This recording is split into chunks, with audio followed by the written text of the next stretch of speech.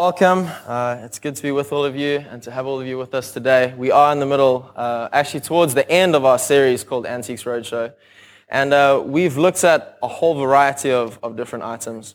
And what we're doing as we look at these different items is we're asking ourselves, what is it that surrounds these things? It's not so much that when we spoke about Noah's Ark, we were talking about the actual ark itself. It's not so much that when we spoke about Israel crossing over the Jordan, we were focusing on the stones that they brought out as a remembrance. But what we're looking at is the stories that surround these things. And the stories that God is telling in his big picture and his plan as we get to read the scriptures from hundreds, even thousands of years ago. And so it's pretty exciting to know that these things actually happened, these events took place. And so we're asking ourselves, what does this teach me about God? What does this teach me about my relationship with God as we look at the stories that are told and the things that surround these antiques? And so today, we're going to look at an antique that is one that is from a story that you've probably heard before. A lot of these stories you've been looking at are quite famous and are quite well known, so you've almost definitely heard this story before. But this one is the Scarlet Chord, and this isn't the actual one, I know, but even if it was, out of the story that we're going to look at today, I doubt it would get very much money at auction. I don't know how these antiques work, but maybe if you could, I felt like Wayne for a second there. I was going to turn it into three. Wayne, what do you think? I don't know.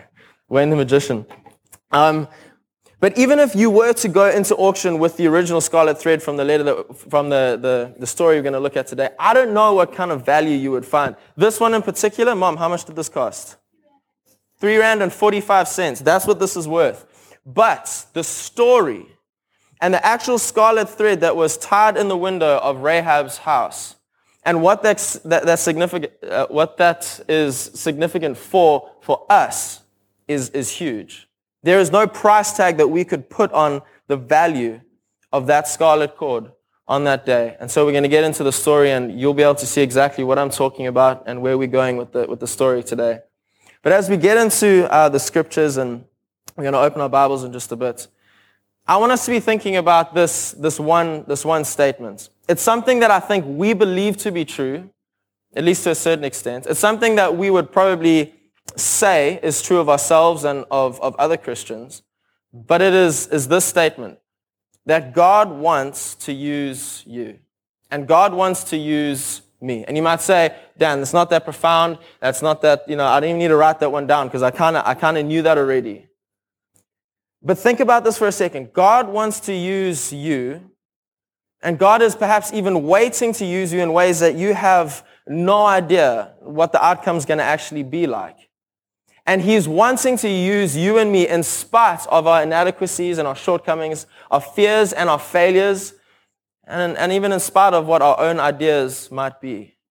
The God of the universe, in the story that he's telling, the picture that he's painting over time, he's chosen for some reason to use people like you and me, in spite of our inadequacies, our fears and our doubts and our shortcomings, and even our own ideas. God has decided to use people that make mistakes and that are sinful, people that do wrong all the time. Yet he extends his grace into our lives and says, I want to use you if you would just make yourself available to me. So that's what I want us to be thinking about in the front of our minds as we get into the scripture today. But as I was thinking about this and as I was praying about this message today, I was just continually surrounded by the stories that are going on in all of your lives. And this is what I know to be true about all of us in the room today is this, that there are times, and for some of you, as I'm thinking now, it's even today, there are times in our lives where we just feel beaten up by the world. We just feel like it's world 1, me 0, Christian faith 0. I'm struggling through this. And sometimes it's not even our own personal struggles. Sometimes it's outside things that come against us. And I know from the stories that are happening from the people in this room and things that we know that are going on, that there is just times when as a church we need to come around each other and just support each other, to love each other, to lock arms, and then to live like Christ. And so my hope is that as we look at this message today, even in spite of the times that we are hard-pressed, kind of like Paul writes when he says this, he says, we are hard-pressed on every side, but not crushed, perplexed, but not in despair, persecuted, but not abandoned, struck down, but not destroyed. And we would go, sometimes that's me. For some of us, it's even right now today. And so that's what I want to say to you today, whether that is the place you find yourself in or whether you're in a really good season of life right now. God wants to use you in whatever way He would choose fit. And He has a plan for you if you would just decide to surrender and do what it is that we're going to read about in our story today. So why don't you grab your Bibles and we're going to go to the book of Joshua in the Old Testament. And we'll put the verses up on the screen, but again, just follow along in your Bibles if you have them. I think that'd be a good idea. Once we're there, why don't we just close our eyes and let's just pray one more time. Father, we are so grateful for today. God, thank you for the time of worship where we got to just sing these songs of praise to you. God, we thank you for music and the ability that it has just to lift our souls. And Father, yet there are things that we sing about that are serious in these songs. We say things like, take the world, but give me Jesus. All its joys are but a name. But His love abideth ever through eternal years the same. So Father, I just pray that today, in whatever stage of life myself and my friends are here, whatever the circumstances are that are surrounding us right now, that God, we would understand that you have a plan for us and that you want to use us in spite of sometimes our own fears and our doubts, even our own plans and our inadequacies, that God, you have decided to work through people like us. Even though sometimes we may think we're not worthy or we think we can't take that step of faith. God, today I pray that you would encourage us and that you would lift us up through your Holy Spirit in the Word as we read. In Jesus' name, amen. So we're going to be looking in Joshua chapter 2. And before we read the scripture we're going to read today, I just want to give you some kind of background to where we are. The nation of Israel finds themselves on the banks of the Jordan River. And now you might cast your mind back a couple of weeks to where my dad spoke about the time when they crossed over the Jordan. That's where they are right now. They're standing on the banks of the Jordan, and they are waiting for God to bring them into their promised land. God had promised to their forefather Abraham 440 years ago that they would have this land, and they had been waiting and waiting and waiting for the time that they would get to inherit the land. And they're finally at the banks of the Jordan River, and they can see Canaan on the other side, and they're ready to go. And so what Joshua does as a military man and as a fighting man, and with his experience and the things that he's done, he's decided to send spies into the land. And so he takes two guys and he says, I want you to go in and I want you to spy out this land before we go and do whatever God wants us to do in conquering the land. And so these two spies go into the land, reconnaissance mission. They're going to find what it is that Joshua has asked for. So obviously these guys are looking at the armies, and they're looking at the setups and the different things that they have. And they go throughout the land, but after a while their cover is blown. And so they have to seek refuge in the house of Rahab. Now Rahab was a prostitute. And in fact, it's almost her title. She had become known as Rahab the prostitute. That is who she was. That is what she did. And she lived in the walls of the city of Jericho. And so they had found refuge in this house. And so here is where our story picks up in chapter 2, verse 2. This is what it says. The king of Jericho was told, look, some of the Israelites have come here tonight to spy out the land. So the king of Jericho sent this message to Rahab. Bring out the men who came to you and entered your house, because they have come to spy out the whole land. But the woman had taken the two men and hidden them. She said, yes, the men came to me, but I do not know where they had come from. At dusk, when it was time to close the city gates, the men left. I don't know which way they went. Go after them quickly, and you may catch up with them. But she had taken them up to the roof and hidden them under the stalks of flax she had laid on the roof. So the men set out in pursuit of the spies on the road that leads to the fords of the Jordan. And as soon as the pursuers had gone, the gate was shut.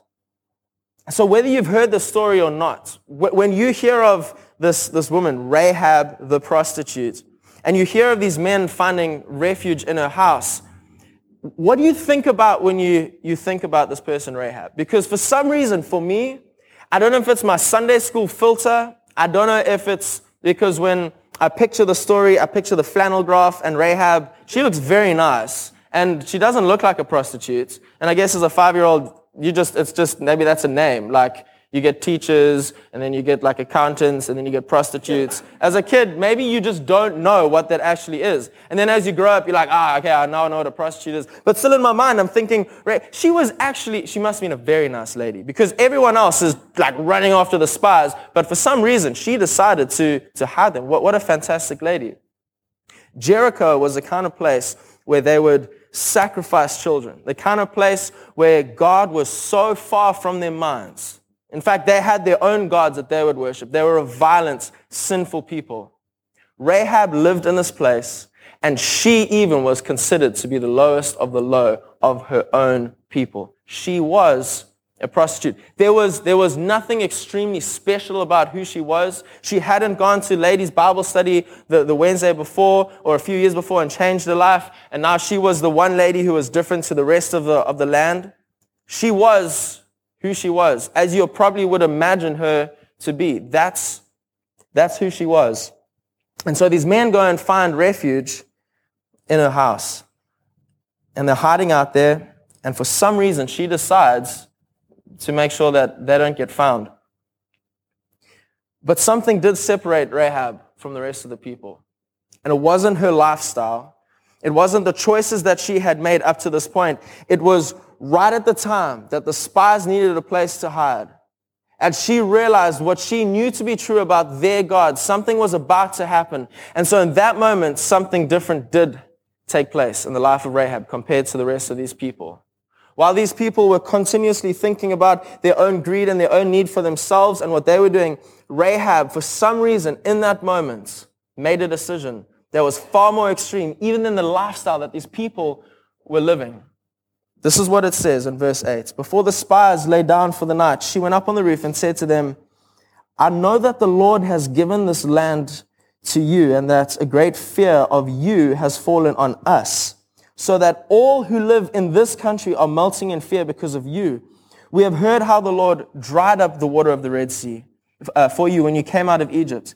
And what you did to Sihon and Og, the two kings of the Amorites east of the Jordan, whom you completely destroyed. When we heard of it, our hearts melted, and everyone's courage failed because of you.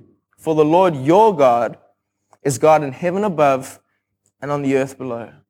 And so what Rahab does is so extreme. She admits to these people, she admits to them, I believe that your God is real. And I have heard of the stories of what he did in letting you come through the Red Sea out of Egypt, in destroying these Amorite kings. I believe that your God is the God of heaven above and of earth below. That's what I believe to be true about your God. And you would all of a sudden realize that was the one thing, that was the only thing that set her apart from the rest of her land. She was willing to admit it and then do something about it. Because what you read here is this, that she says, we know this to be true. She's saying everyone in this country, not just me, everyone in this country believes this to be true. They believe that your God is the God. We have seen him do these things. We've heard the stories. And so we believe that this is true. But what set her apart was she was actually about to do something in accordance with what she believed. And so she says to them, will you protect me? Will you look after me? If I give you refuge in my house and I protect you and I make sure nothing happens to you, will you make sure that when your God acts and decides to come and take out my city that I'm living in right now, that you would protect me? Is that something we can do? And so the spies say, your life for our life. This is something we can do. So in verse 17 it says this. The men said to her, this oath you made us swear will not be binding on us unless, when we enter the land, you have tied the scarlet cord in the window through which you let us down. And unless you have brought your father and mother and your brothers and all your family into your house. And so they tell her to take the cord and to tie it into the window. And the spies go back to Joshua and they say that people are melting in fear on account of us. Everyone in that land, they're terrified. And so I have this cord here. If I was Rahab and I knew that God was about to come destroy the land, I'd have like the biggest piece of cord I could possibly find. I'd have a cord and a scarlet flag and a scarlet, I would have all kinds of things in that. I'd be like, I'd have arrows pointing up there. I'd be drawing with paint on the city walls. This is my house. This is where I am. So the spies would know where she lived. Because she believed that God was coming. She believed that when she looks out a window and she saw in the distance the Israelite camp, she knew something was coming, as did the rest of Jericho. But she was willing to do something about it. And she was willing to risk her life to hide these men in the hope that they would actually come through. And she was placing her faith for the first time in something completely different. Not in her own ability, not within her own king and country, but in her understanding, limited understanding of this powerful God who had done amazing things, who was probably going to wipe them all out. And so God makes a way for the Israelites to get their land back. He gets his people ready. And so, again, if you cast your minds back a few weeks, the Israelites are standing on the Jordan and they need a way to get through. So the Ark of the Covenant is brought out and the priests are holding it. And as they get down to the Jordan, all of a sudden, God says, as soon as your feet touch the Jordan, it'll stop way upstream and you'll be able to pass through on dry land. And so that's exactly what happens. They get to the Jordan, it stops, and millions of people are able to cross over on dry land. And now they're ready. They're ready to kind of take over their land. You guys remember what the whole plan was? It was you to march around the city 6 times, and you march around the city for 6 days, and on the 7th day you march around 7 times, and then blow your horn. And when you do that, the walls are going to come down. And that was the plan. We've heard about Joshua fighting in the Battle of Jericho. And in Sunday school, I remember hearing the story and thinking, this is a pretty cool story. God is fighting for Joshua, and God is fighting for his people. What an amazing picture of who God is. But when you really read what's going on there, what we're going to read in a second, you begin to think, I understand why people who do not believe in God struggle with the idea of God sometimes. Because what God says to them is you're to go into the land and you are to kill everything and everyone. You're to slaughter them. So try to take that Sunday school kind of grid of thinking of, so the walls fell down and then the people went and then got what they wanted and Rahab was saved. And understand this, that God is saying you go in and you fight.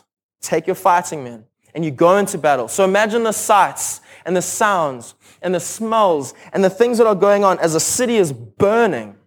And this is God. This is God's plan. This is God's decision to go in and wipe out an entire country, kind of starting at Jericho. And you think, how is that something that is a good idea for a God who's supposedly so good and so loving? But you have to understand something of the backstory. Because once upon a time, God came to a man called Abraham and he said, I'm going to give you a land. And it's going to be a great land, and you and your descendants are going to fill this land. And it was theirs, and they had the right to it. And God had finally brought them through a series of events over hundreds of years to the banks of the Jordan, and that was the land that was rightfully theirs, and people were living in it illegally. Not only that, but they knew who God was, and they knew what he potentially could do. And the warning was there, and they had time to get out. No doubt that if someone had come into the house of Rahab when the battle took place, they would have been saved. They had 7 days to get up and run and flee. They had the chance to surrender. So not only is that true, but then you begin to understand something about the holiness of God and how God says, because I'm perfect and because I'm holy and because I cannot be defiled by sin, the land that you're going to live in needs to be cleansed and needs to be wiped clean. You guys have a choice. You know I'm coming. You can get out. And so the holy God moves into this land where there are sinful people living who, though they know him, do not leave and illegally occupy what belongs to God. And so when you think about that, you suddenly realize, what chance did Rahab have? The lowest of the lows in a city who defied God. What kind of chance did Rahab have in this whole big picture? If anyone deserved to be taken out, it was Rahab. And then you begin to think, so why then did the spies even get sent into the land? We were talking about this week. Why on earth would the spies have been sent into the land in the first place? What was the point? What was the point of them going in? because God was going to bring down the walls. God was going to go before them in the battle. I think the only reason the spies went into the land was so they would run into a woman who was considered to be the lowest of the lows in a society that was considered to be the lowest of low societies. And they'd run into her just so that God could make an incredible point, so that God could work in her life, so that God could use her in spite of her incredible inadequacies, in spite of her fears and in spite of her doubts, in spite of her shortfalls and even her own plans and ideas. God had a plan for Rahab, the prostitute. And so this is what we read. We're going to jump to chapter 6, verse 20. It says this: when the trumpet sounded, the people shouted. And at the sound of the trumpet, when the people gave a loud shout, the wall collapsed. So every man charged straight in, and they took the city. They devoted the city to the Lord and destroyed with sword every living thing in it, men, women, young and old, cattle, sheep, and donkeys. And Joshua said to the two men who had spied out the land, "Go into the prostitute's house and bring her out, and all who belong to her in accordance with your oath to her."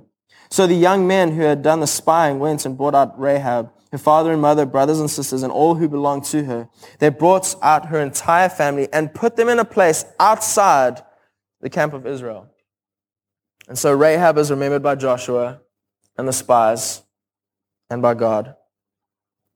And you can just imagine in the heat of battle, as the walls are falling down, and obviously her section was somehow preserved, and the spies got to go in, and they would have seen the cord and remembered that's where it was. So they go and they get her and her mother and her father and all who belong to her family and bring them out and place them outside of the camp of Israel. And all of a sudden, the scarlet cord that she ties up in the window becomes a symbol of her extreme faith in a time where she didn't know exactly what was going to happen. Imagine as she's sitting up there and she's tying this thing. I don't know. Maybe it was on like the first day that the Israelites started marching around, and she's like tying it up there and like, seriously guys, remember, cord me, it's here. But as she's doing that, is she doubting? Is she doubting if the spies will remember her, if they're just going to completely forget her, if God is going to come through, if in the midst of battle they're even going to survive? Maybe she's even thinking, well, what if we even do survive and we get into Israel? Are we going to be slaves? What is this going to be like for us? What is the outcome for me and my family? Even if Israel does come through and they do save us, what hope do we really have? Can you imagine what's going through her mind as she's putting this up there? What ideas did she have as she puts it up? And so this is what we read in verse 24.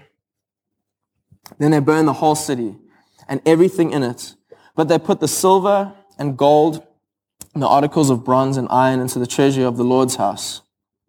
But Joshua spared Rahab the prostitute with her family and all who belonged to her, because she hid the men Joshua had sent as spies to Jericho. And listen to this. And she lives among the Israelites to this day. And I think sometimes we jump over that last bit, we don't understand really what that means. But as the words of the book of Joshua were being recorded, looked around and the author would have been able to say, that's Rahab's family, and they live among Israel even to this day. So think about this for a second. All that was required for Rahab to be able to start taking a step towards doing what God wants her to do, it was for her to give up. It was for her to surrender. And so while this would have maybe just been a simple kind of, reminder of this is where I live, guys, and so it's a symbol of my faith, maybe to us it would look more like some kind of white flag that would wave and say, look, I surrender and I give up. And what did the spies say to her? Did they say, listen, you need to go and repent of your sin. You need to go and find a church in Jericho. There probably isn't one, so start a church. You need to go and start listening to DVDs and read your Bible. Turn your life around. Sort your life out. Become the kind of Christian that God would use. No, all they said was, tie the cord in the window and we're going to come and get you. And so she did. And so she lived among the Israelites even to the day that the book was written. And she was accepted into the family. And what did she have to do? She had to give up. She had to surrender what was hers. So God would decide to work in her life, and work through her to tell us the story today. But you might still be going, how does that then prove to me that God wants to use me in spite of my fears and my doubts, my inadequacies, and even my own ideas and plans? Because the story of Rahab doesn't end there. The story of Rahab continues. You see, what happened was she eventually found a husband named Salmon, and they got married. You think, wow, that's just the greatest story of God's grace and love and mercy, and taking this prostitute who was living in this terrible place and bringing her to the place where she actually was able to find someone to love and to get married to. So yeah, that is pretty cool, but the story doesn't even end there. They then had a son. Well, that's pretty cool. And his name was Boaz. And some of you are going, like Boaz is in like the book of Ruth Boaz, that Boaz. And if you read in the book of Ruth, you read of a man called Boaz who took in a lady, much like his own mother, who had no place in Israel's history, had no place within the family, and yet he extended his hand of grace, compassion, and love and kindness and said, I'm going to marry you.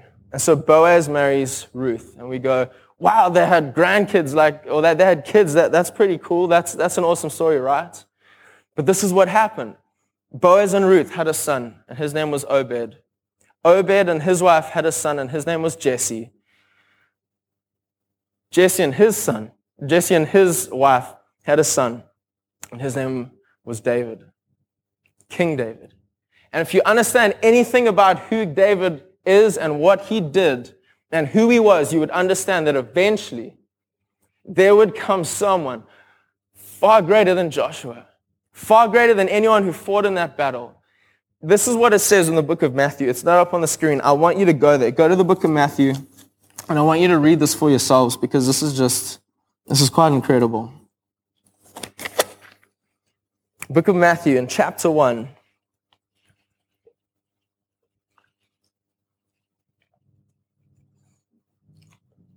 Book of Matthew, Mark, Luke, and John that tell us the story of a man named Jesus. And the book of Matthew starts with something that we call a genealogy, and what that is, it records for us accurately the line of the family. And it starts at Abraham, and it goes all the way down. And if you read in verse 17, it says this: Thus there were 14 generations in all from Abraham to David, 14 from David to the exile in Babylon, and 14 from the exile to Christ. And if you understand this, and if you read, I think it's in verse 4 or 5, you see this man's name, Boaz, pop up. And he was the son of Salmon and Rahab. And you read this in verse 18. This is how the birth of Jesus came about. His mother Mary was pledged to be married to Joseph, but before they came together, she was found to be with child through the Holy Spirit. Because Joseph, her husband, was a righteous man and did not want to expose her to public disgrace, he had in his mind to divorce her quietly. But after he had considered this, an angel of the Lord appeared to him in a dream and said, Joseph, son of, what does it say? Joseph, son of David. David was not his dad's name, by the way. Joseph, son of David, do not be afraid to take Mary home as your wife, because what is conceived in her is from the Holy Spirit. Verse 21, she'll give birth to a son, and you are to give him the name Jesus, because he will save his people from their sins. So why did Joshua send men, spies, into the city? Why would he do that? Did they need to help God out in bringing the walls down? No. There was a lady in there who God had a plan for her life, and he was about to make a very powerful point that he is able to use people, and he wants to use people in spite of their inadequacies, their fears, their doubts, and even their own plans. And he said to her, this is what you need to do. You need to have faith that I'm going to come through. But that starts by you surrendering and letting me do what I'm going to do. And so Rahab, who was known as Rahab the prostitute in the worst of the worst cities, becomes known as Rahab, the mother of kings, the one through whom the line would follow. And so the Scarlet Chord, though really it would have been destroyed in the Battle of Jericho, and we wouldn't have ever found this thing. Really, I guess what this symbolizes then is, for us, the bloodline that flowed all the way from Rahab and all the way down through generation after generation to generation to eventually lead us to who we're going to celebrate on Friday night and on Sunday, and for every Sunday and every day for the rest of our lives, a man named Jesus. Why would God choose to work in someone's life like Rahab? Because he can, and because he does, and because he wants to use you and me if we will just surrender. So you think about this. It comes all the way down to Christ. And this man, Jesus, walks on the earth, and he understands it's his mission to one day to go to the cross, as we just read, to die for the sins of the people, for your sins and for mine. And in that moment, in that day that knew he was going to the cross, what did he say? He said to God, Father, if you could take this away from me, would you? But not my will be done, yours. In other words, Jesus was saying, I now am going to surrender my own needs and my own wants and what I want to do for you and for your glory and for the plan and for the purpose of your people. And it was God's delight to crush him for us. And he gave up everything. He surrendered everything. So when we look at the story of Jesus and we look at the story of Rahab, this is what we understand about them. They surrendered their own ideas and their own plans and everything that they had going on so that they could be used. And it was based simply on an understanding of who God was. A loving and a gracious and a compassionate God who has a plan for each and every single one of us if we would just choose to do the same. And it's hard because sometimes when we realize, we may even confess with our lips, and we may even say this, God, would you take control of how I handle my business and how I handle my finances? God, will you take control of how I manage my family at home? Would you make me a godly husband and a wife? Or would you just help me to be the kind of kid that can just put up with my parents sometimes and help me to be the kind of person that shows the love of Christ in my school and in my workplace? And so we may even say things like this. But it's so easy for us to say it. It was so easy for Rahab to admit to the spies, yes, we are all melting in fear because of you and your God. But it was just one. It was just her who said, but I'm the one who has chosen to align myself with your God. And so I'm going to surrender. And I don't know what's going to come, and I don't know what it's going to look like, but I'm going to give it up. And so the question for us today is this. Are we simply the kind of people who just talk about having faith? Are we the kind of people who say, I believe God should work in my life and work in my church and be a part of what goes on? Or are we the kind of people who would tie a scarlet cord in our window, who would wave a white flag and go, listen, I'm going to surrender, God, to what your plans and what your ideas are, and then sit back and wait for him to do even the impossible in our lives? Do you think anybody that lived with Rahab before the day before the walls came down would ever consider her to be the one through whom the Messiah, the Savior of the world, would come? Not a chance. So why did God do it? Because God is proving a point that he's going to use you and me. In spite of the stuff that's going in our lives right now and the hardships, in spite of our failures and our sin and our doubts, we just got to step out and say, God, I surrender. Would you take my doubts and would you take my fear, my inadequacies, and would you turn it into something incredible? I'm gonna give it to you. Let's pray. Heavenly Father, we are so grateful for the message of Rahab, who, in an incredible, almost unbelievable turn of events, her life has completely changed around, so that, God, you would be made to look good and gracious and kind and compassionate. And Father, that story for us means that we get the hope that in spite of our fears and our doubts, even for some of us here today who go, I don't even understand everything about who God is and who Jesus is and what it means to be a Christian, that God, all you say is, would you just surrender and would you just give up your own plans and your man-made ideas And why don't you listen to what I have to say for a change? So God, whether it be in the smallest details in life, or whether it be the overarching theme of everything that we do, that God, the antique of the Scarlet Chord would be a reminder to us of what it means to surrender to you, to allow you to work in us.